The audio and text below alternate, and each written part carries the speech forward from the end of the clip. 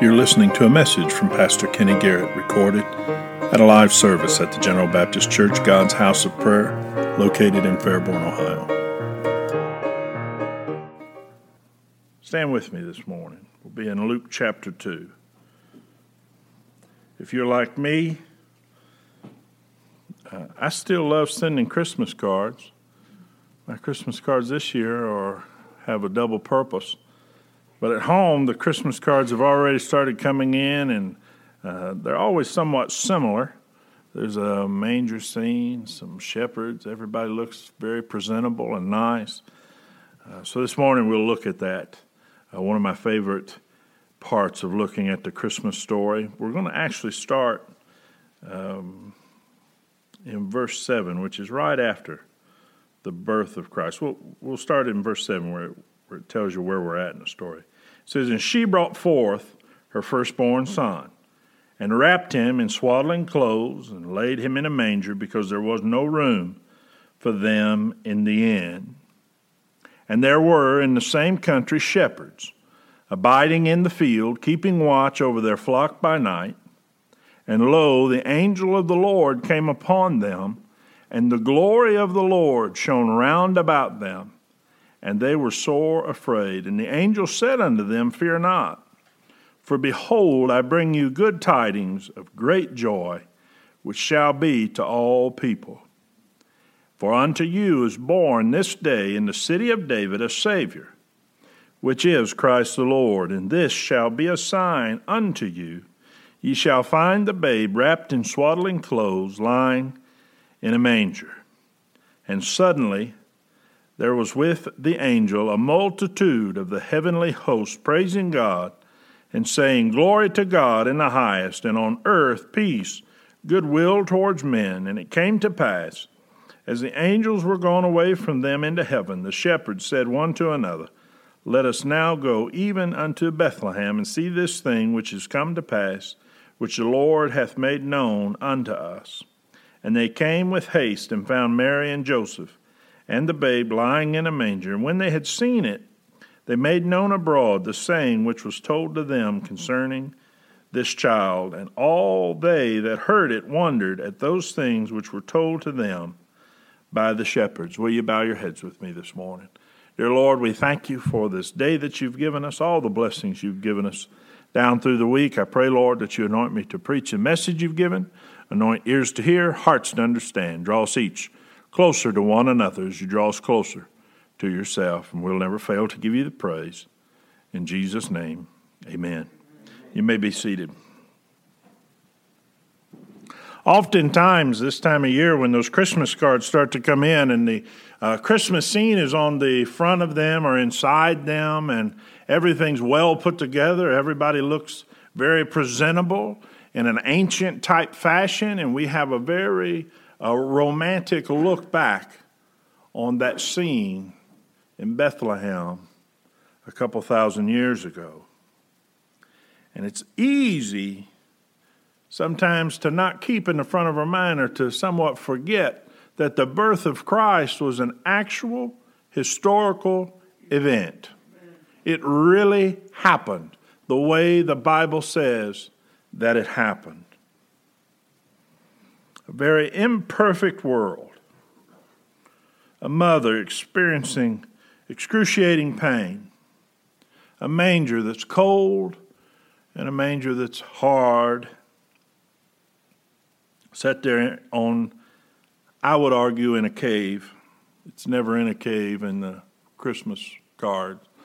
There's always a wooden type stable scene, but I would argue it was actually in a cave dug out underneath the house. But that's for another time. And that's what we conjure up in our mind for the nativity scene. Something I think that was probably far from reality. Amen. We put that rosy glow and we sing Silent Night to ourselves while we think about that time. And that stuff's not bad.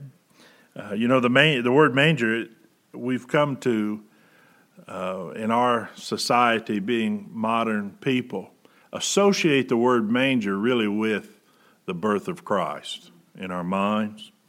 And it romanticizes the idea of a baby laying there, but if you really think about it and you're honest with yourself, a manger is a feed trough. That's what it is. So if we were using modern language, our translators would say she laid her baby in a feed trough. Now, would that be better for us to think about that today? Would we be tempted to idolize feed troughs, have a much higher opinion of them than we should? Elevate them to some type of sacred status, have them in our churches? But we don't do that because the reality is feed troughs are rough and dirty. They're not a very pleasant thing for modern people. There's no honor involved in sleeping in a feed trough. It's barely a step above sleeping on the ground. It's barely a step above sleeping on the ground. Now, the scene starts to become more realistic when you think in those terms. You have a young mother, a young father. They're in a cave, and they're in a situation in time and place and in life where all they can give their baby is just a half a step up from sleeping on the ground. And then the Bible tells us in come the shepherds. Now again, it didn't happen like it did in your Christmas cards. They're always very put together in the Christmas cards. They're very clean, very presentable. And they look nice in the Christmas cards. They look nice in the Christmas books that people produce and read. We have a high opinion of shepherds in the Bible as we look back and think back, because those images are where our minds go to every time you and I say shepherds.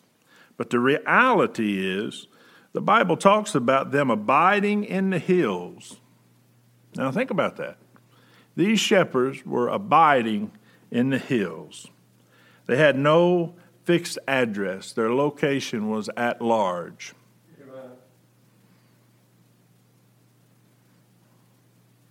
Now, abiding is a nice, clean-cut church word, but I promise you these shepherds were not nice, clean-cut church people.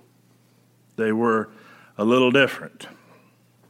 If you can imagine how you might look or smell if you yourself were abiding in a field for a couple of days, a couple of weeks, or a couple of months, looking after each other's sheep. Now, we might be okay with each other's company in that situation, but in today's modern world, you wouldn't take somebody who's been abiding in the fields for weeks and months and invite them into a maternity ward to hold and see the baby.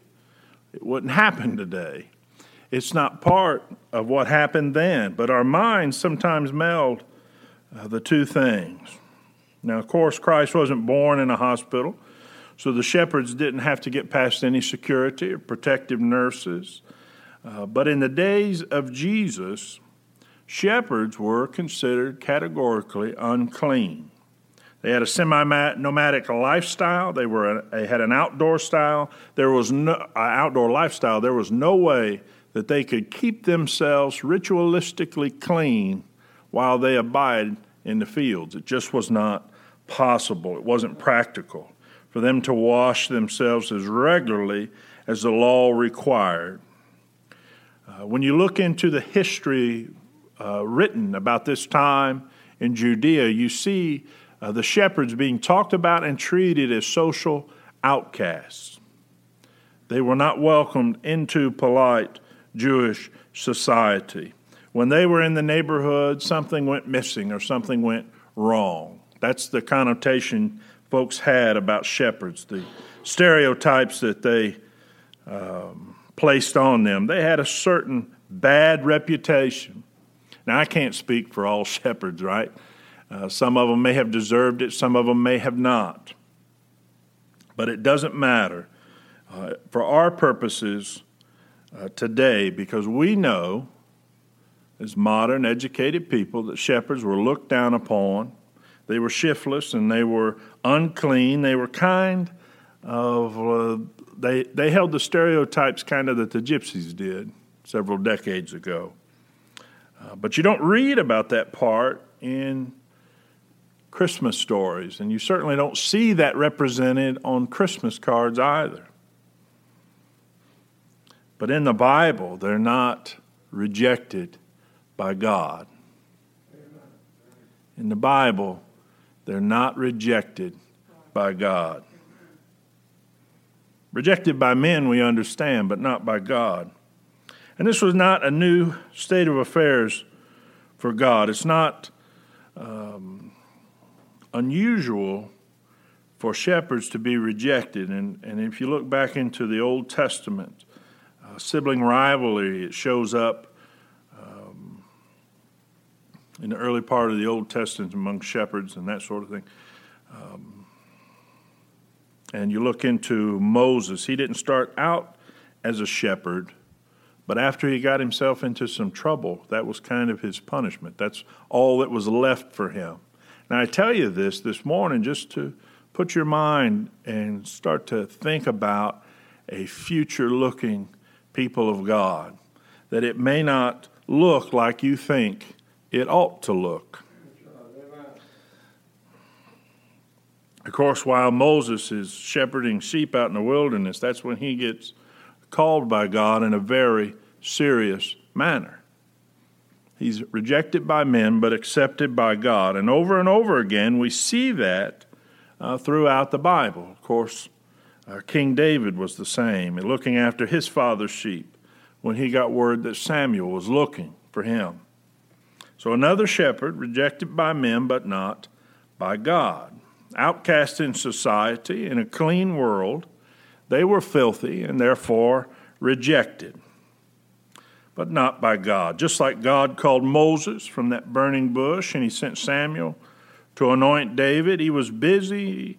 While David was busy looking after his sheep, God sent angels to tell these shepherds about Christ himself. They had the honor of being the first to proclaim the arrival of a long-awaited Savior.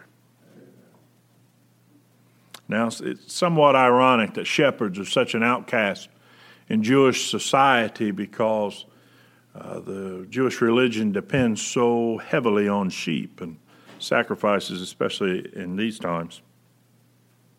Sheep were a very important commodity in the religious affairs of the Jews.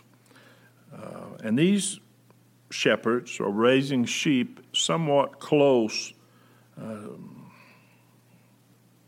to Jerusalem, because Bethlehem's only a few miles from the temple in Jerusalem. And it was very likely that the sheep that these shepherds were tending would end up as ritual sacrifices in the temple in Jerusalem. So it's very fitting indeed, that God lets them know what's going on right there around them at this time in history. That they would be the first ones to announce that a Savior has been born. Now, the Jews were convinced that the Messiah would be born in Bethlehem, but there was also a well-established tradition that he would be revealed from the watchtower of the flock. In Hebrew, it's Migdal Eder. And so that when God sends his angels in the book of Luke here in chapter 2, it's quite possible and very fitting that these were the shepherds that were at the watchtower of the flock. So Christ himself came to be both shepherd and sacrificial lamb. And it is very appropriate that he would be announced first to these shepherds. These shepherds were most likely in charge of the sacrificial lambs that were raised in the hills between Bethlehem and Jerusalem. Now, as they're leaving, these shepherds, they were quite vocal about what they had seen and heard, and it seems like the townsfolk responded favorably to them. If you look in verse 17 and 18, it says, "And when they had seen it, they made known abroad the saying which was told them concerning this child. And all they that heard it wondered at those things which were told to them by the shepherds. So the Bible tells us that the people were amazed and wondered. And I think that goes along with more, not, of course, their station in life, but that these shepherds were actually the shepherds around the watchtower of the flock, because every Jew was waiting for the Messiah to be revealed from that point. So it was very fitting, and yet another prophecy that comes to be fulfilled. Whatever the case was, these shepherds were convincing enough for the people to go check things out themselves. They were convinced enough by their meeting with the baby Messiah that they couldn't help but spread the news. Now think about that. Outcast in society, filthy and dirty, but they could not help from spreading this news. They could not stop themselves from saying what they had seen. They could not stop themselves from telling what they had experienced. They had an experience with God that night. So I expect that those angels were pretty convincing to the shepherds, and therefore the shepherds are pretty convincing to the people.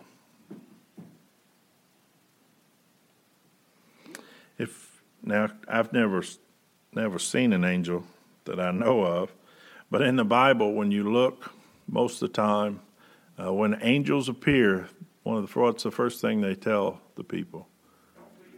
Don't be afraid. Right? I'm certain it is an event. It is something that you do not forget. And it's the same way with our shepherds.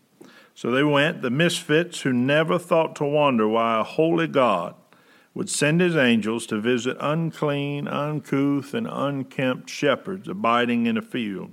They came running into town to worship the good shepherd who was lying in a feed trough, in a cold world, where these misfits and outcasts were ready to welcome him, ready to accept what he offered. But the spiritual elite would turn up their noses. Now, we know that from the Scripture. Yes, amen. We know that from what the Bible records. This Christmas, we're not talking about, at least I hope you're not talking when you're at home with your family and your loved ones about a Christ that is very romanticized and through a rosy lens of the shepherds look a certain way and the feed trough is something to be admired. That we talk about a very real God that appeared in a cold, lonely world, in a feed trough, in a cave in Bethlehem for you and I, no matter what position we find ourselves in. For unwashed and unkempt shepherds that are abiding in field, Jesus came to save them. For people, middle-class folks of all colors, Christ came to save them. The lowliest among us and the highest among us, all need the same salvation that's offered through a Savior that appeared that night.